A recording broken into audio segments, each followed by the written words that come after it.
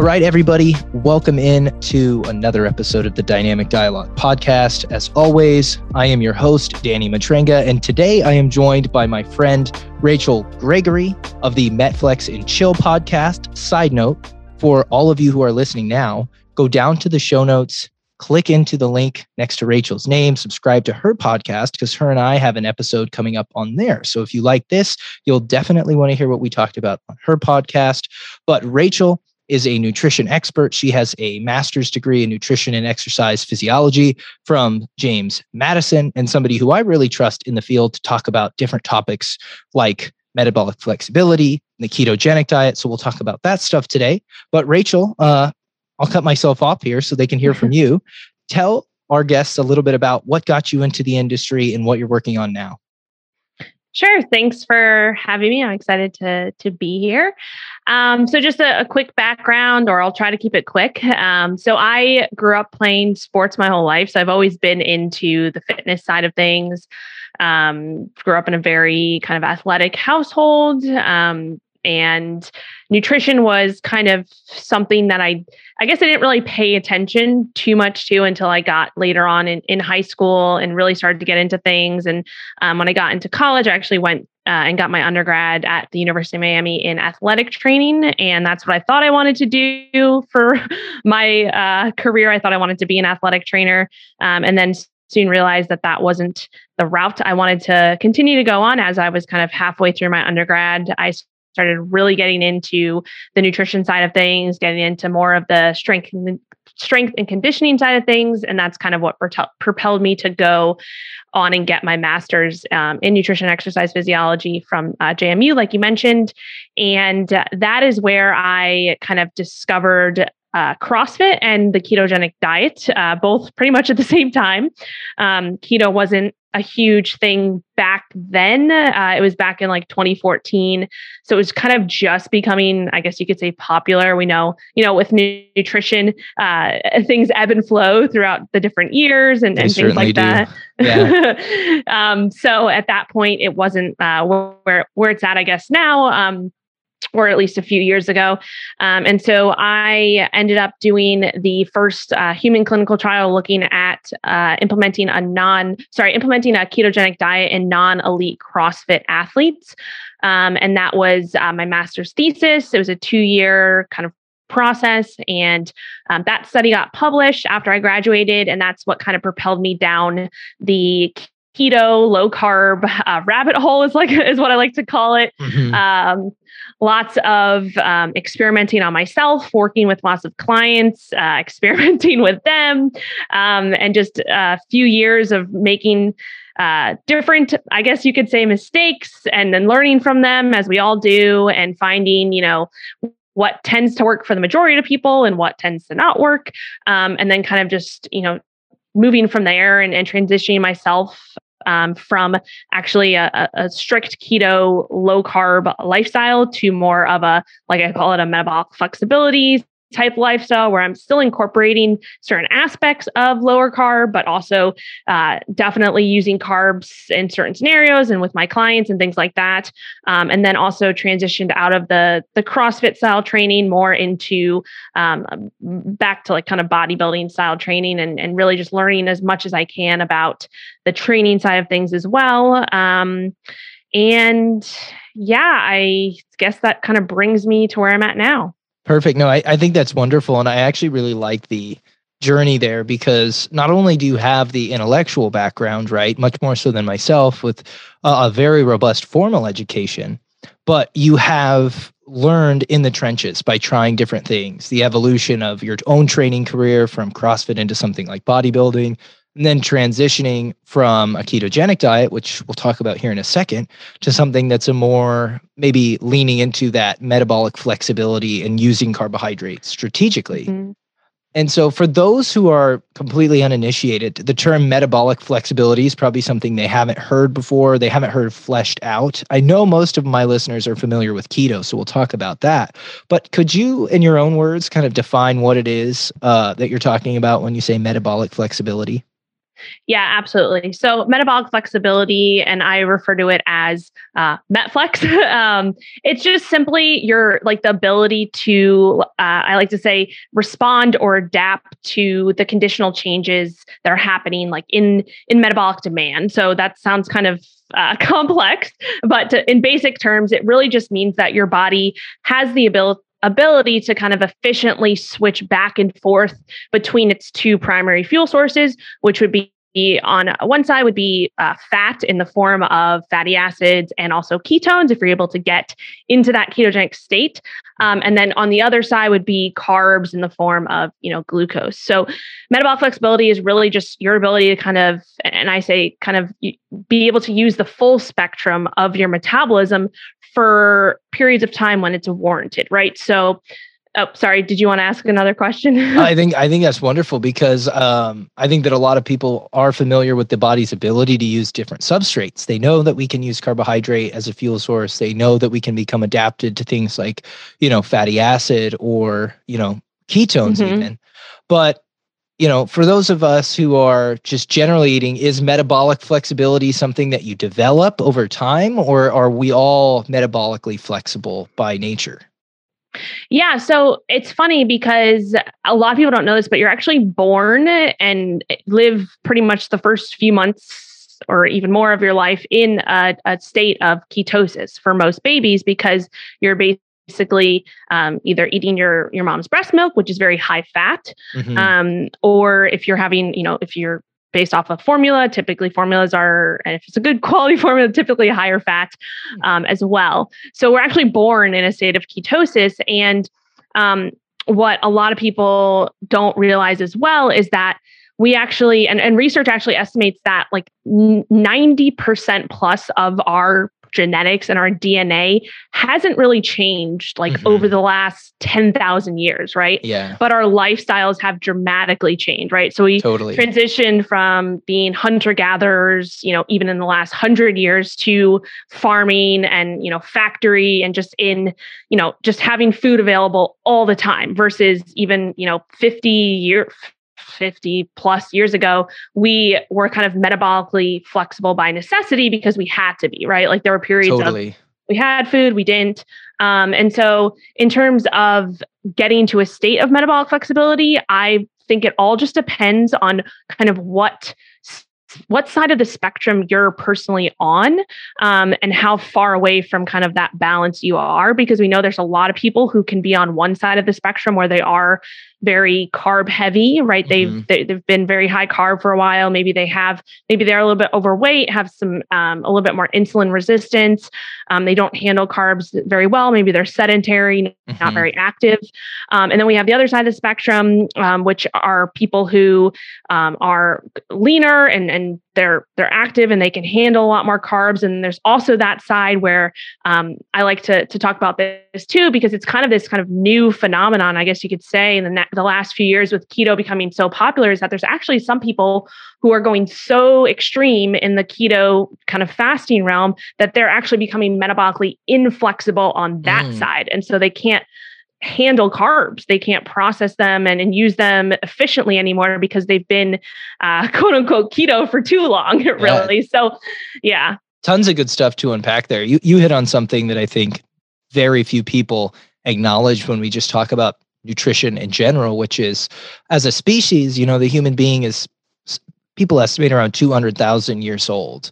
And you said within the last 10,000 years, we've seen very little change to our genetic code with regards to nutrition. But in the last 50 years, we've seen a massive change in our food availability. So I oftentimes communicate to people, we have 200,000 years of time on this planet, and the last 50 have heavily disrupted what was a pretty fixed approach to nutrition, or a relatively consistent approach to nutrition, to one where we have extreme availability of processed foods. And it's really disrupted things quite a bit. And I just love to hear that highlighted, because we very, very rarely talk about those things. But I think it's a really important thing to discuss when we just talk about nutrition in general. But a follow-up question there with regards to sensitivity to things like carbohydrates.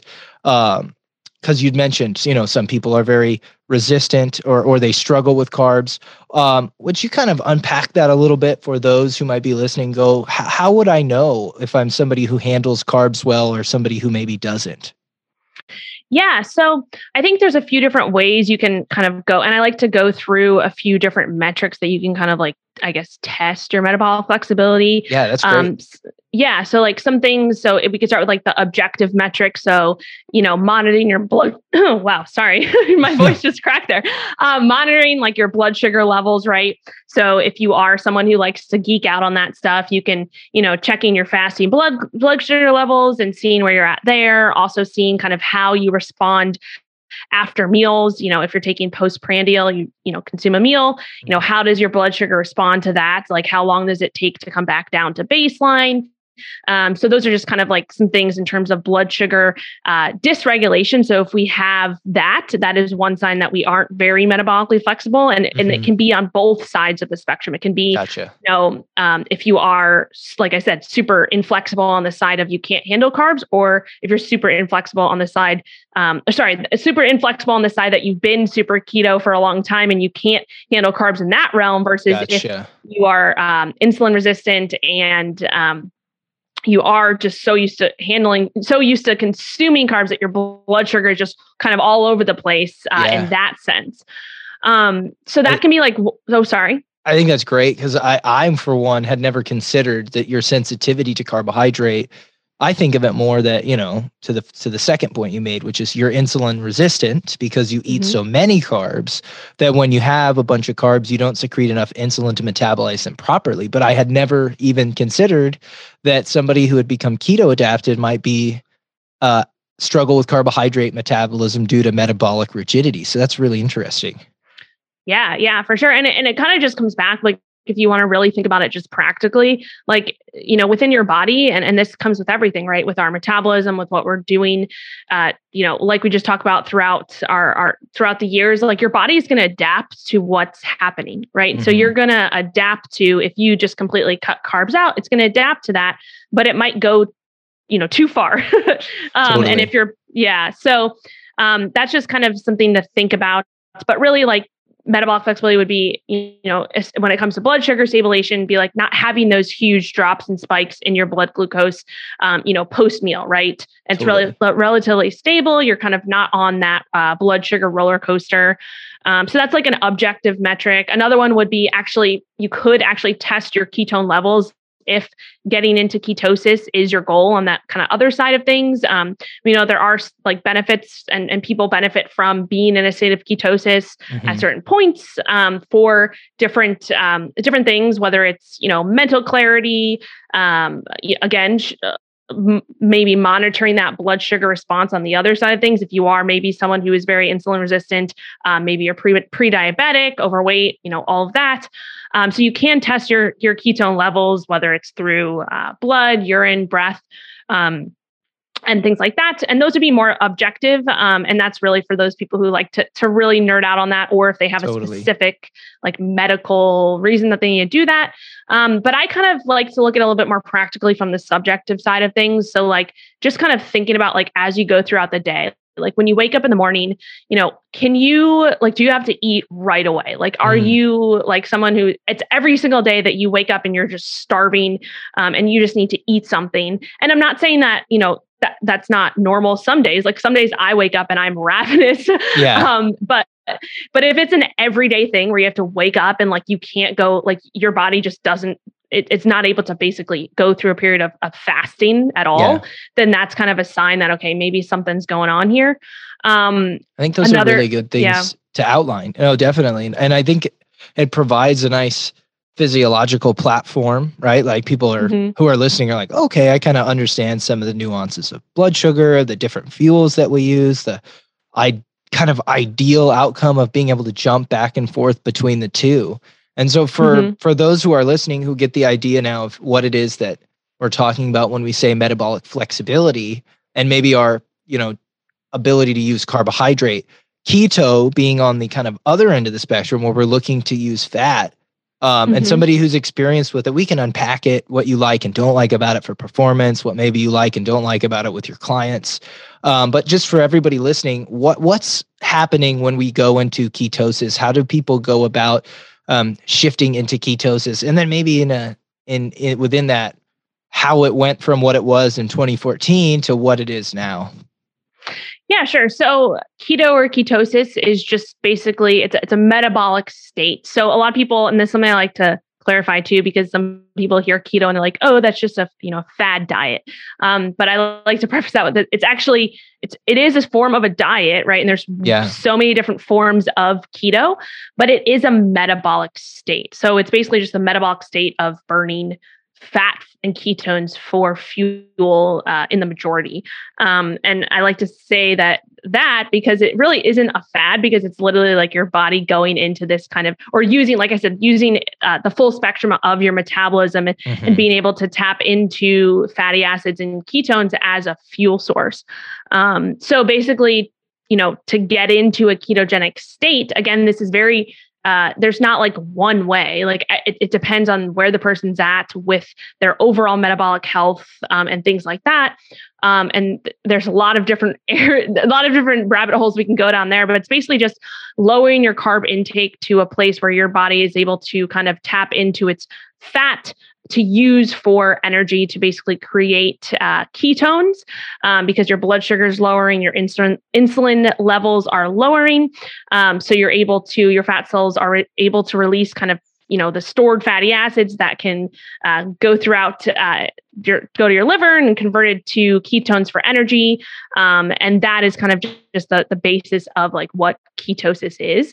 Cool.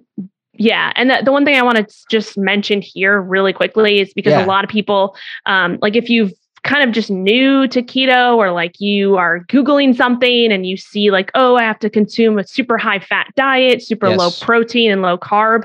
That is something where I'd say, okay, just hold on for a second, because a super high fat keto diet is what we call a standard keto diet. And that is actually for someone who is maybe suffering from like a disease state like epilepsy or Alzheimer's, where they have to have their ketones super, super high. For your average person, for 90% plus of the people out there, they do not have to reduce protein too low. The basis is just lowering their carbs. And I would advocate for actually a more higher protein ketogenic approach. For most people. So I love that. And it's funny because I was introduced to the ketogenic diet, I want to say for the first time, like early 2010s, because my dad has Parkinson's disease. And so when I first started to get my interest piqued in nutrition, I was looking for anything I could find out there that might be beneficial for somebody with a neurological condition. And so I am guilty at times of throwing keto into this fad bucket. Because as far as weight loss diets go, it's certainly very popular. And I would say that there's some fatty interpretations of ketosis and the way that it's sold to people who want to lose weight by maybe the let's call them the less integrous among us. It has kind of bastardized something that has quite a few applications for people with neurological issues. And so I always like to touch on that. And I'm glad that you brought that up, because I was first introduced to keto, not as a weight loss diet, but just as something I was too young to really understand even what it was mechanistically that was going on.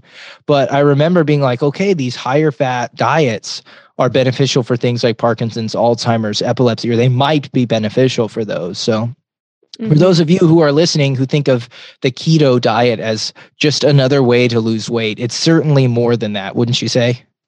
Oh yeah, absolutely. And I think there's a lot of misinformation and out there about it. And I think, like you said, there's with, like we said, within nutrition, things ebb and flow. And then there's, I'm sure you've talked about exogenous ketones before and kind of that whole craze, and like every company and supplement company is seeing, oh, this is a way to kind of make some money. So people are, ignorant in the sense that they don't understand like what the actual, diet came from and what it's about. And so there's just so much there is taking advantage of people really in that sense, which is just and it's very common in the health and fitness industry in general. But for those who don't know, exogenous ketones, do they work at all, or do they only work if you're in ketosis? These are supplemental ketones, correct? Mm-hmm. Yeah, exactly. So it's basically taking a supplement, whether it's in an ester or salt form. And so you'll see mostly the salt form of exogenous ketones. And I would say that, my biggest kind of beef with this is that they are marketed like, hey, take this ketone supplement on top of whatever diet you're following and you'll lose blah, blah, blah, blah, blah amount of weight and all this stuff. And, I think that ketones in a bottle, just take them and get lean. Yeah. It's, I've seen them marketed as such, but I asked the question because part of me knows there has to be an application for these for people who are doing it right. Yeah. So there are definitely some benefits of exogenous ketones, especially when you get like a quality brand, or even if you can get your hands on some of the ester forms of them, which actually are not very common because they just taste like absolute crap. Mm-hmm. But there are some uses of it, especially within athletic populations as well, in terms of just an extra energy source in that sense. And then obviously in the medical community as well, if we are looking to increase ketones for some ailment, whether it's, Parkinson's or Alzheimer's disease, there's a lot more research coming out on that. Mm-hmm. But again, it's definitely like probably, going to your average GNC and seeing a ketone supplement, like there's probably a minimal effect there. You really have to do your research and find Perfect. Just like any supplement, right? Yeah, no, and thank you for clarifying there. So sticking with keto for a second, because you're somebody who has quite a bit of experience with performance. How did you perform on keto, and would you recommend keto for somebody who has goals like you do now? Yeah, so that's a great question.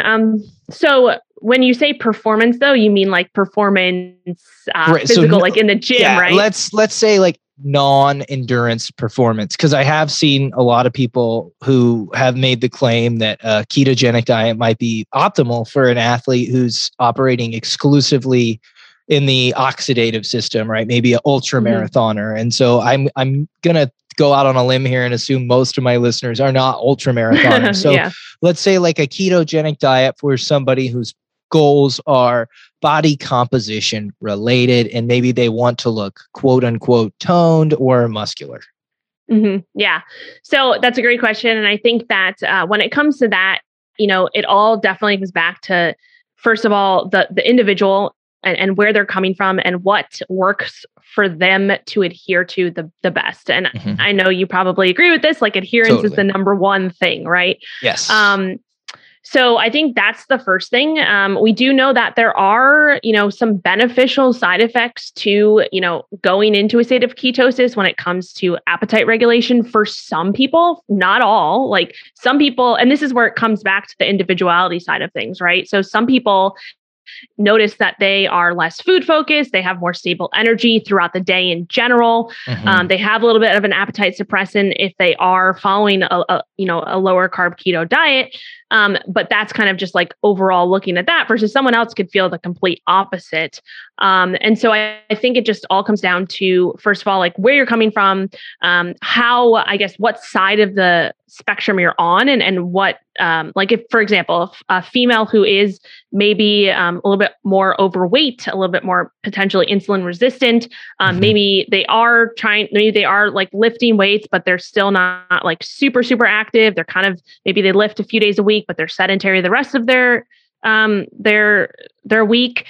Maybe a lower carb keto approach can be beneficial for them versus another female who is like training 6 days a week, who's already on the leaner side, already super stressed out. Like maybe it's not the best approach there. And I think the stress side of things is a big, big component. Like your overall stress load for your life is a huge, huge factor in what you can personally tolerate when it comes to, adhering to whatever diet protocol actually that you're trying to follow too.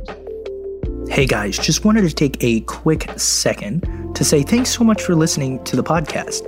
And if you're finding value, it would mean the world to me if you would share it on your social media.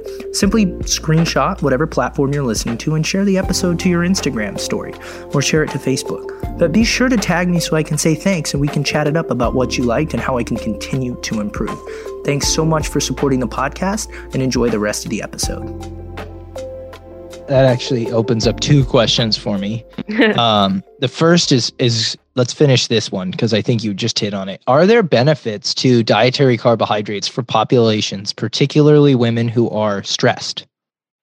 Oh yeah, I believe absolutely. And one of the biggest reasons is because we know that stress in itself, right? We have, everybody kind of knows our main stress hormone, not the only one, but cortisol, right, is our main stress hormone. That's definitely the one people are the most familiar with. I think when they hear stress, they think, I think that's cortisol, right? Yeah. Yeah. And so like, it's normal to have, periods of higher cortisol. Like you want to have it up at certain points, when you're exercising, when you wake up in the morning, things like that. The issue is that nowadays, like not most of us, but a lot of women are kind of just chronically high cortisol.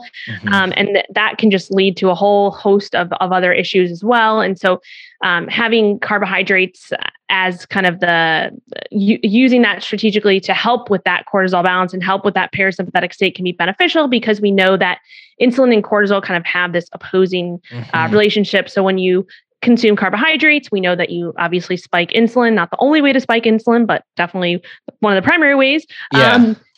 You kind of actually have an opposite effect with cortisol. It tends to lower that. And so especially post training. So post workout we know that, during our training session, we're kind of in a higher cortisol state. And so for someone who's struggling with bringing that down, we want to use carbs to our advantage there.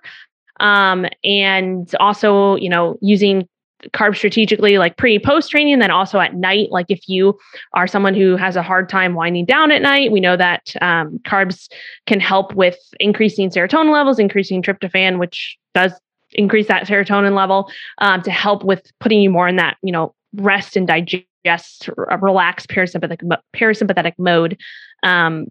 And then also just, there's just so many, there's a few different rabbit holes. So hopefully that makes sense. It makes a ton of sense. And I think for those listening, understanding that there are benefits beyond just the macros of getting that post-workout meal in with some carbs, right? That's actually going to help you recover. It's going to minimize cortisol running rampant. And if you're somebody who's super stressed and your cortisol is chronically high, having carbohydrates in your diet might be beneficial. Which is going back to that second question with regards to populations who might struggle with insulin sensitivity. Is there application? And if you don't know the answer to this, you don't have to answer. I don't know the answer to this, but I pontificate about it often. Low carbohydrate and ketogenic approaches for women who have PCOS. Yeah. So wait, sorry. What's the question? Are there applications for low carbohydrate and ketogenic diets for women with PCOS? Because that's something that often will coincide with very much resistance, insulin resistance.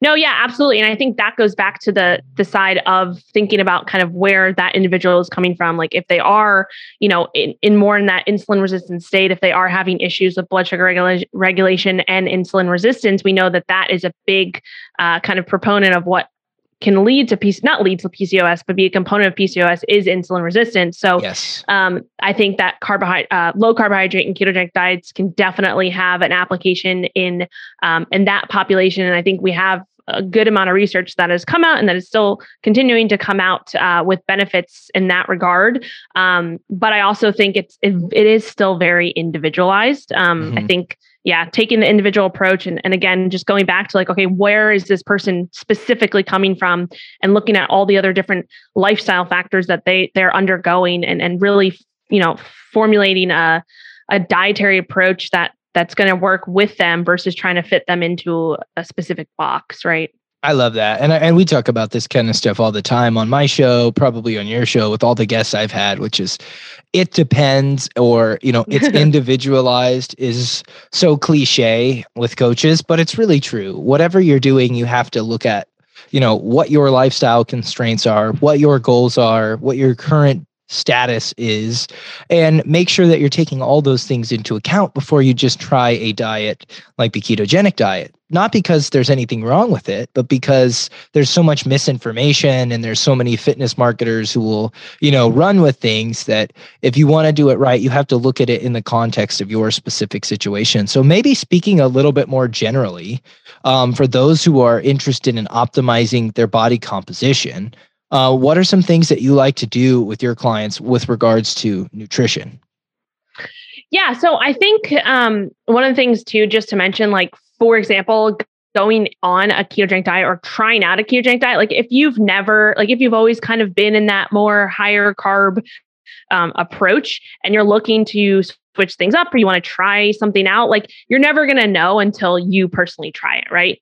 So I think there's things that you have to make sure that you're optimizing as you go into it. And that's really like with keto and with that approach, you want to make sure that you are, educated before you go into it and making sure that you are, understand what to focus on. So things like a lot of the major, I guess, common mistakes you could say for a lot of people who, approach or go on a ketogenic diet is first of all, their protein, they lower their protein a lot, like we just talked about, and they go for that super high fat approach, which I mean, honestly, is just not necessary. Like we said, for most people, also just not paying attention to electrolyte intake and sodium intake in general. Like there's a lot of like little things that if you just don't think about and you don't implement, that you could be doing yourself a huge disservice. And when we fix and tweak those little things, it actually can make a huge difference.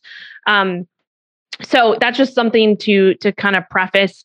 And then I don't even remember what your original question was. No, it's totally fair. These things happen to me all the time, but my memory is as short term as it gets. But with getting away from keto, we've kind of covered that a little bit, covered metabolic flexibility a little bit. And I think we have a really good foundation to talk about other things in nutrition that we can do, or even in lifestyle that we can do to optimize performance, body composition. If you've keyed in on whether or not keto is a good approach for you or not, what else would you do, and what do you do with your clients to optimize body composition and performance? Yeah, absolutely. So I think that the biggest thing, and this is kind of with women specifically, there's a lot of mistakes that I've made in the past and that I see a lot of clients making, and so we, when the goal is to change your body composition, a lot of women are kind of stuck in this restrictive, mindset when it comes to especially, food consumption and calorie consumption in general.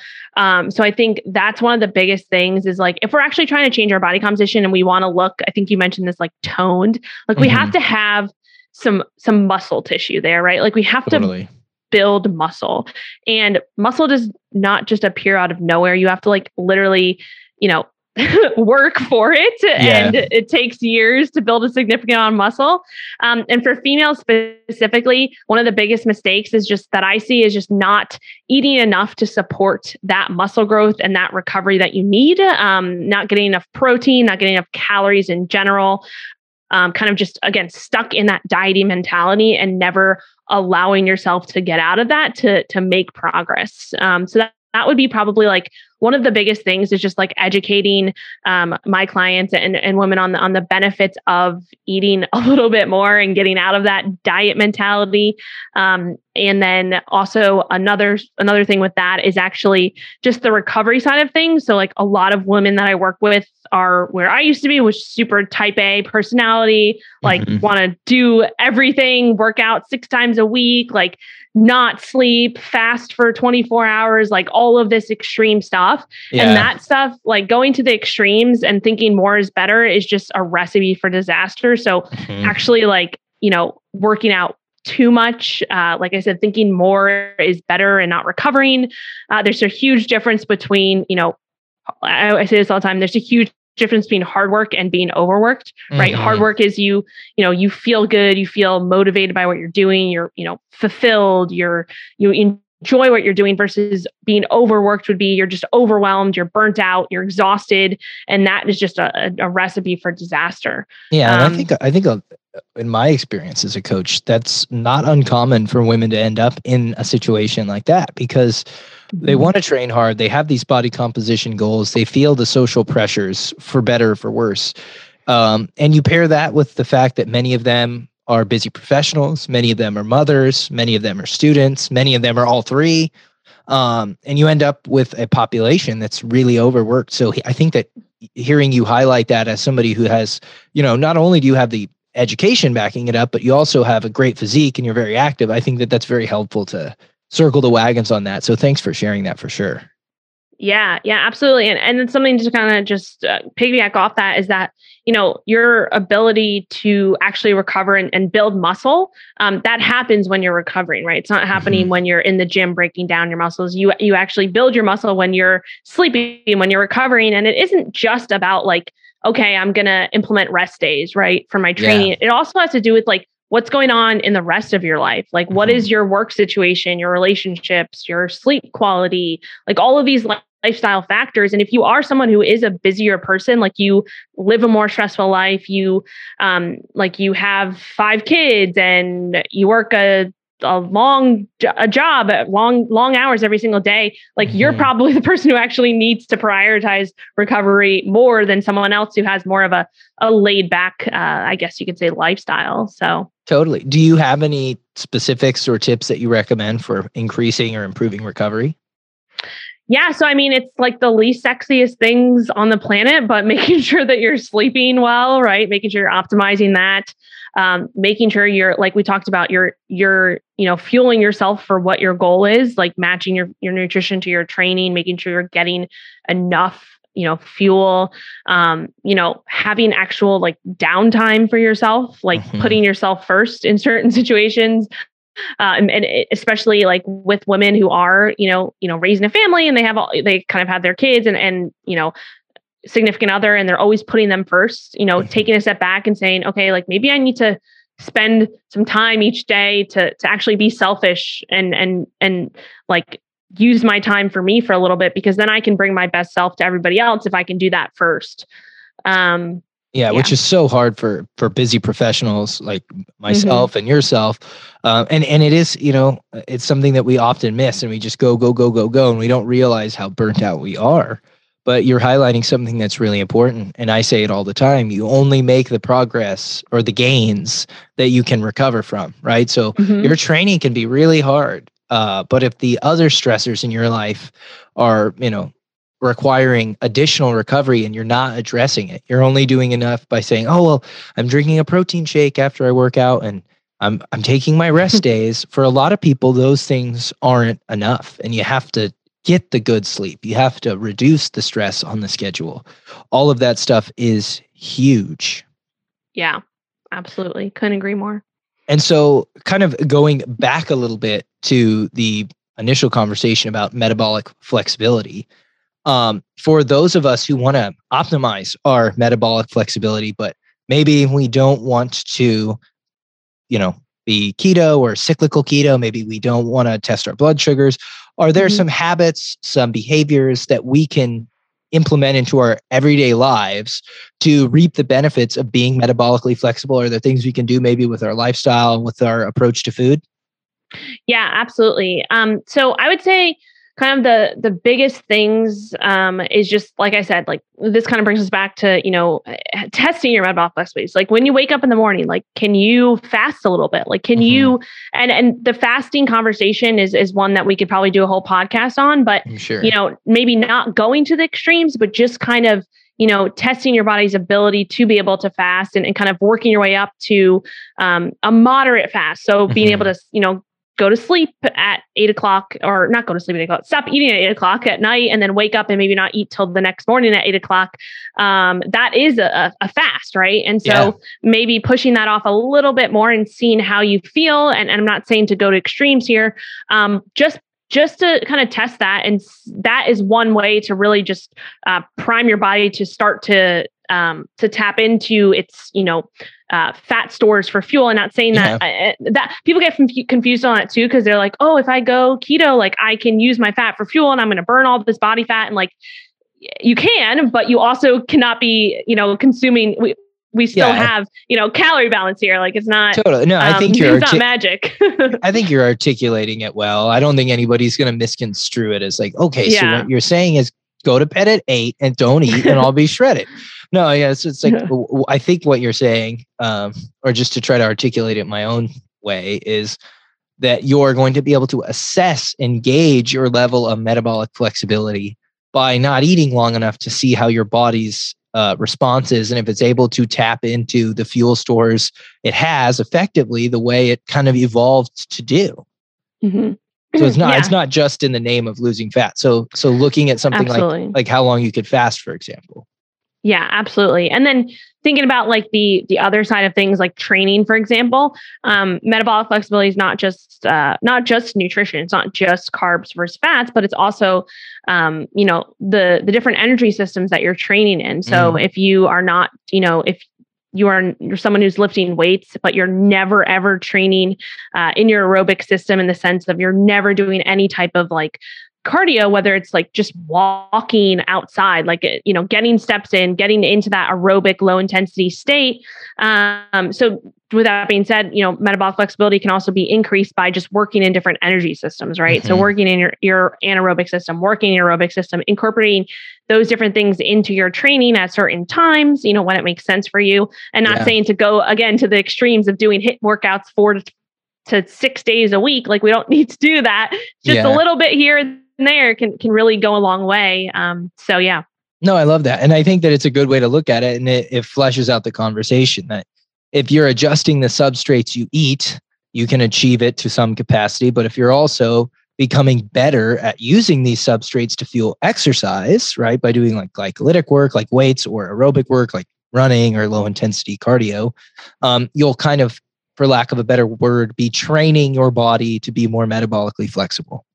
Mm-hmm, exactly. And and then also just one more quick note here is just kind of, varying your macronutrient distribution as well. So maybe you have, some days where it's lower carb, maybe a higher fat, maybe protein's not really changing that much. Like I said, I like to always kind of have that moderate, higher protein approach. I just think most people can just benefit from protein because there's so many different things that it does, right? Totally. So maybe you play around with your carb and fat intake on different days or at different times throughout the day. So like, for example, I like to allocate the majority of my carbs like pre and post workout, and then a little bit at night. And then kind of the rest of the day is more so, protein and healthy fats and things like that. So just kind of, macronutrient variability, I would say, is probably, the key to becoming as metabolic flexibility is just like being able to do that and test things out for yourself in that regard. No, I love that. And you can do that very simply by, keeping protein and fat the same and maybe adjusting your carbohydrate based on whether you're training that day or not training that day. It can be very simple, right? Exactly. Cool. Yep. All right. Well, Rachel, thanks a ton for coming on and working through these questions with me, giving the audience the kind of chance to understand the concept of metabolic flexibility, the ketogenic diet, what it is, and more importantly, maybe what it isn't. I feel like we touched on a lot of really awesome things. Where can everybody find you if they want to digest more of your stuff? Yeah, sure. Thanks for the opportunity. And so I actually have my own podcast, which you mentioned in the beginning. It's called Metflex and Chill. So that's on YouTube and all podcast platforms. And then my website is metflexlife.com, where I have all of my programs on there. I do have a Keto for Women program, which is really a program geared towards women who have gone down that kind of keto rabbit hole and they're not really sure where to go from here. Maybe they have some carb phobia going on and things like that, and they want to learn how to bring more of a balanced approach and work more towards that metabolic flexibility side of things. So I have that. And then I have a Muscle Science for Women program, which is geared more towards teaching women the benefits of, lifting weights and eating more and all of that fun stuff. And my Instagram is where I'm most active on social media. My handle is @rachelgregory.cns. Awesome. Well, guys, all of this stuff will be linked in the show notes below, including Rachel's podcast. Her and I recorded an episode. By the time you listen to this, it may not be live yet, but do subscribe so you can catch a follow-up conversation with her and I on her platform as well. I'm sure you will enjoy that. Rachel, thanks so much for coming on. Thank you so much for having me. I had a blast.